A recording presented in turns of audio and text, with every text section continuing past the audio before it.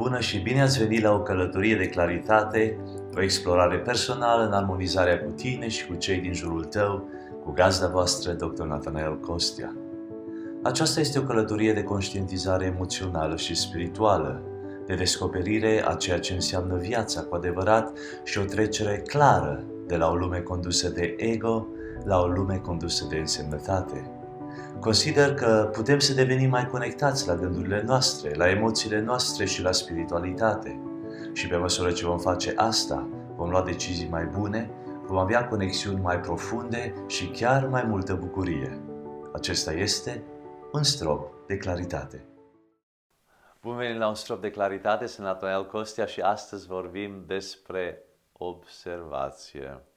Noi românii suntem excepționali în a ne uita pe oameni, nu la oameni.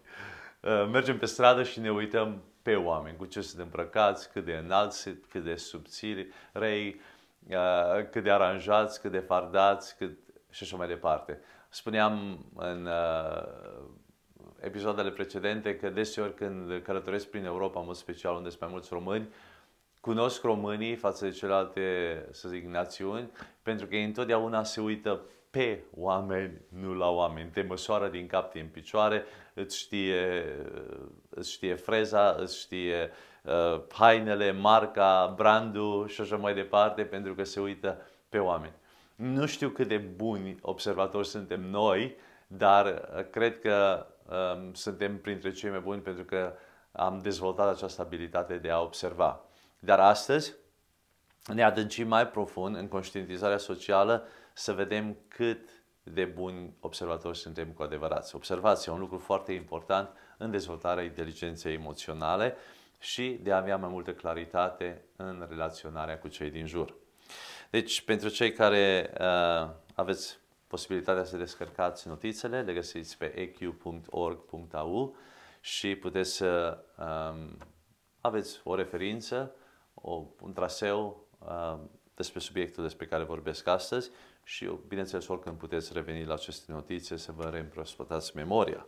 Mulțumim celor de la Masato, partenerilor noștri, care, cu mare drag, în România distribuie fotolii de înaltă calitate, fotolii de masaj pentru confort în casele dumneavoastră, să scăpați de stresul cotidian și să aveți mult mai mult confort. Nu doar în România, ci în întreaga Europa, masato.ro, masato.ro. Episodul 30, observație, înțelegând observația. Observația socială este procesul de a privi pe cineva, dar nu doar de a privi. Doar pentru că vezi, nu înseamnă că observi. Mulți vedem, dar nu vedem. Cum a zis Orbu, acum văd eu. Ei, asta înseamnă să observi. A observa e mult mai mult decât a vedea. E un proces mental care implică atât vizualul cât și gândirea. Nu doar vezi ceva, ci și procesezi în mintea ta ceea ce vezi. Observație prin conștientizare situațională. Observația socială nu are de a face cu a judeca situația sau persoana, nici de a privi binele sau răul, ci constă în a vedea lumea din jurul tău, a avea conștientizare situațională, interpretând ceea ce alții comunică atât verbal cât și non-verbal. Deci când noi ne uităm pe oameni, spuneam, noi de obicei ne uităm să îi judecăm cu prejudecate. Observația aceasta socială despre care vorbesc astăzi nu are de a face cu a-i judeca pe oameni cu arată prin aparențele lor, nici nu a judeca dacă fac bine sau rău ceea ce fac, ci a interpreta ce oamenii comunică prin persoana lor, non-verbal și verbal. Deci, e ca și un studiu, a studia o persoană, să observi ce comunică ei prin postura lor, prin mersul lor, prin îmbrăcămintea lor, prin atitudinea lor, prin zâmbetul lor, prin privirea lor și apoi și verbal, prin ceea ce spun, prin intonația, prin vocabularul lor, prin modul prin care ei se raportează la viață. Aceasta e conștientizare socială prin observație. Fie că sunteți un părinte care vă priviți copilul sau vă uitați la doi care se ceartă în parc, observația socială ia loc tot timpul. Oriunde suntem, ne uităm la oameni și pe oameni. Suntem în general buni observatori, deoarece este nevoie să fim. Așa ne protejăm. Altfel devenim leneși în a observa. Deci, noi, în instinctul nostru, noi avem dezvoltat această abilitate de a observa. Această abilitate a scăzut în lumea vestică pentru că nu mai trebuie să ne protejăm ca înainte. Înainte, dacă nu aveai spiritul de observație foarte bun, erai furat, erai, cine știe, rănit, erai atacat, deci nu era așa multă, să zic, pace, nu era așa mult securitate, nu era așa mult stare de bine în lume și trebuia să ai grijă de să te protejezi. Și atunci spiritul de observație era dezvoltat. Copiii aveau un alt spirit de observație. De exemplu, copiii de la oraș au alt spirit de observație decât copiii de la țară, care sunt mult mai armonizați cu natura, dar nu armonizați cu șoseaua și cu trecerea străzii. Deci toate lucrurile acestea ne condiționează și faptul că trăim într-o lume foarte dezvoltată, unde sistemele de protecție sunt în jurul nostru, nu mai trăim cu o mare frică și atunci devenim mai leneși din punctul acesta de observație. De asemenea, faptul că nu mai prea ne uităm la oamenii în ochi, dacă vă uitați la oamenii astăzi care umblă pe jos, mulți sunt cu ochii îndreptați înspre micile ecrane, nu mai este, să zic, conștientizarea asta socială, când mergi pe stradă să dai binețe, să măcar față în față cu omul, mulți sunt cu capetele plecate și pe transporturile publice și sunt conectați în lumea lor virtuală. Așa că, din păcate, pierdem această aptitudine de a observa, în mod special în lumea vestică. Abilitățile bune de observare ne oferă posibilitatea de a testa și valida ceea ce gândesc, simt sau intenționează alții față de noi.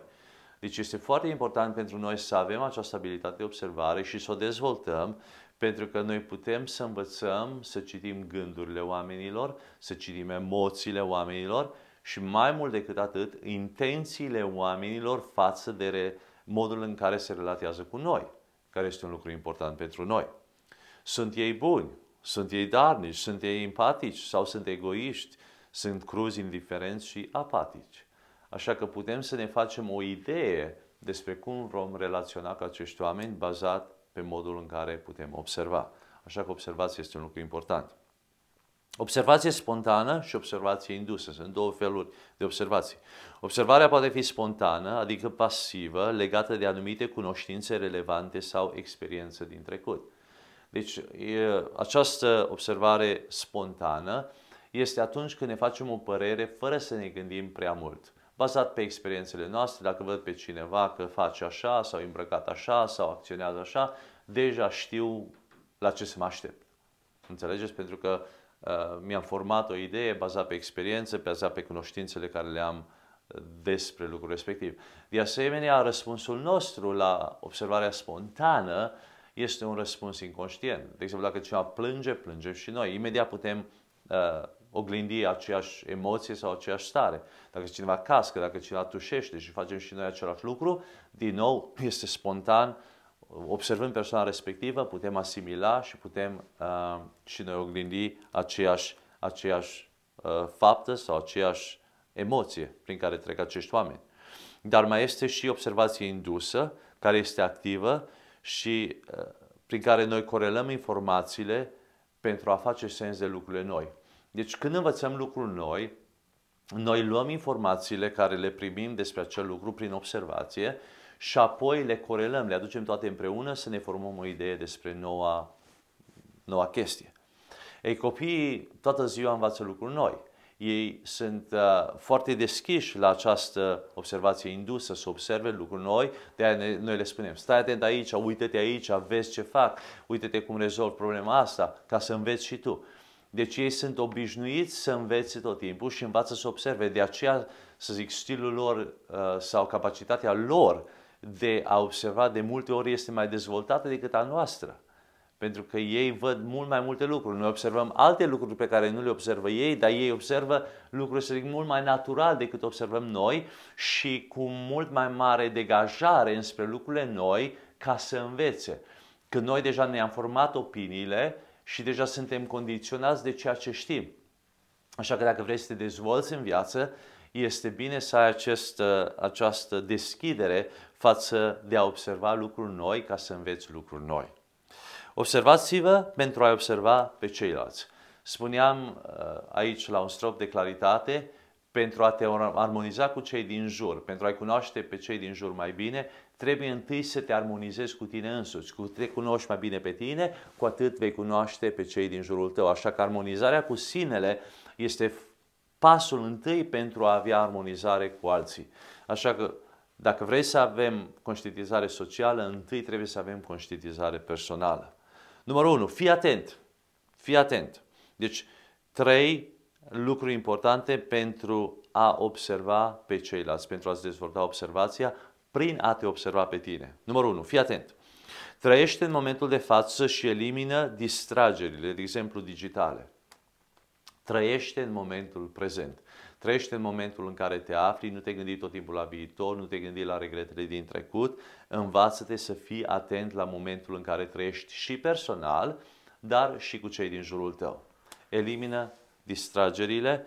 Trăim într-o vreme bombardată de notificări. Bombardată de notificări.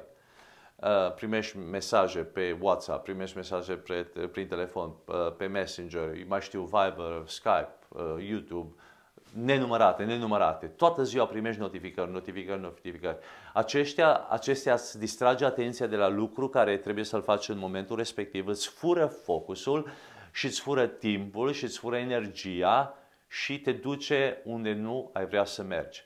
Așa că spiritul acesta de observare, să te observi pe tine, să-ți dai seama ce se petrece în viața ta și de ce ești dus de val așa ușor, este un lucru foarte important. De câte ori ai petrecut 4, 5, 10, 15 minute de la o singură notificare? Ai deschis, eu știu, Instagram-ul sau Facebook-ul sau YouTube-ul și dintr-o dată ai pierdut ritmul sau ai pierdut gândirea, focusul la ceea ce trebuia să faci. Și timpul zilei se poate întâmpla lucrul acesta de mai multe ori și îți pierzi timpul, pierzi energia și nu sunt lucruri care îmbunătățesc starea ta, nu sunt lucruri care te ajută, nu sunt lucruri pline de resurse, dimpotrivă, sunt lucruri care îți fură timpul, energia și în final și banii și viața. Așa că fii atent la ce faci, fii atent la ce faci acum, atent la cine ești acum, fii atent la cine devii, ce se întâmplă. Făcând asta, cine devii? Vizionând videourile astea, cine devii? Citind lucrurile astea, petrecând timpul aici, cine devii? Deci gândește-te ce se întâmplă cu tine. Cunoaște pe tine și vei cunoaște și pe cei din jur. Observă să înțelegi, nu doar să vezi. Observă-te pe tine, să te înțelegi pe tine și observă-i pe alții să înțelegi pe alții. Să înțelegi, nu doar să-i vezi. Observă să memorezi detalii despre cei din jur și poveștile vieții lor. Atunci când oamenii împărtășesc părți personale din viața lor, când istorisesc lucruri importante din viața lor, încearcă să memoreze aspecte ale vieții lor, că atunci poți să-i înțelegi mai bine. Memoriază lucrurile mici, detaliile mici, amănunte, care te face să-ți faci o privire de ansamblu mai sănătoasă despre persoana respectivă.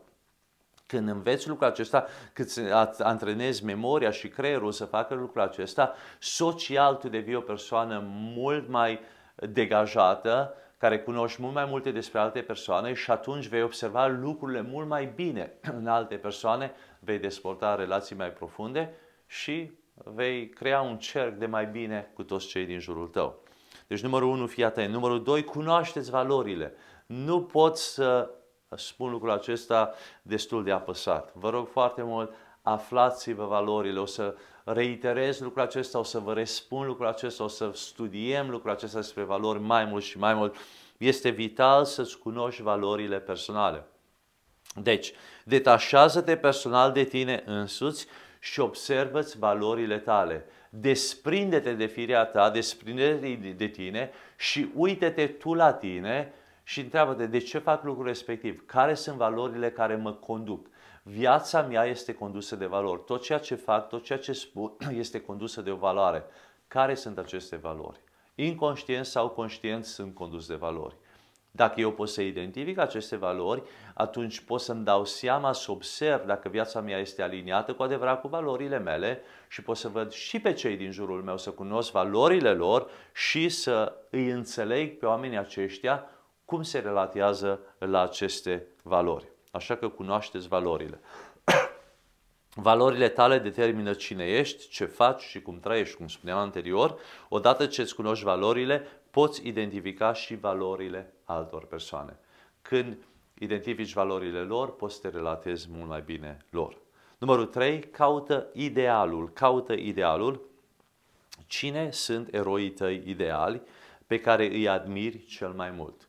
Aceștia pot să fie, eu știu, din cărți, din istorie, din Biblie, din prieteni, mentori, oameni la care asculți podcasturi, TED Talk-uri sau așa mai departe. Scuze, sau pot să fie din cercul tău oameni pe care îi simpatizezi, oameni cărora le dai respectul pentru că au făcut anumite lucruri importante în viață. Care sunt caracteristicile pe care le admirați în ei și cum va arăta sinele tău ideal? Deci când privești la acești oameni, ce îți place la ei? Ce ai vrea să îmbunătățești la tine însuți ca să devii sau ca și ei, sau din ceea ce predă ei, sau ceea ce îți place ție la ei. Deci, cum arată sinele tău ideal? Și dacă înveți să observi care ar fi sinele tău ideal, atunci poți să înveți să vezi ceea ce alții văd ca sinele lor ideal. Majoritatea oamenilor îți vor spune: aș vrea să fac asta, aș vrea să ajung aici pentru că, sau aș vrea să câștig atâta pentru că, sau aș vrea să învăț aptitudinea aceasta, sau aș vrea să mă dezvolt în zona aceasta, sau aș vrea să merg aici. Și îți vei da seama că tu poți să îi înțelegi mai bine pentru că observi idealul lor. Așa că caută idealurile tale, observă-te pe tine, ce e important pentru tine, și când vei face lucrul acesta, când te armonizezi cu idealul tău, te vei armoniza și cu idealul altora. Și atunci poți să-i ajuți pe oameni să meargă înspre idealul lor. Ei probabil nu pot să se auto-observe, dar tu, exercitând auto-observația față de tine, poți să-i observi pe ei și să-i ajuți în sensul acesta. Oameni buni, când noi devenim mai buni ca oameni, când noi știm să ne observăm pe noi și putem să observăm și pe alții, noi putem să aducem o bunăstare celor din jurul nostru. Când tu devii mai bun, toată lumea devine mai bună. Așa că investește în tine, investește în a te autocunoaște și când te autocunoști pe tine, vei ajunge să cunoști și pe oamenii din jurul tău mult mai bine. Așa că este important să ai această aptitudine de observație. Aplicație. Gândește-te la o situație în cazul în care ți-a lipsit observarea aceasta socială și scrie 5 lucruri specifice pe care le vei face data viitoare. Deci gândește-te la o situație în cazul în care ți-a lipsit observarea socială și scrie 5 lucruri specifice pe care le vei face data viitoare.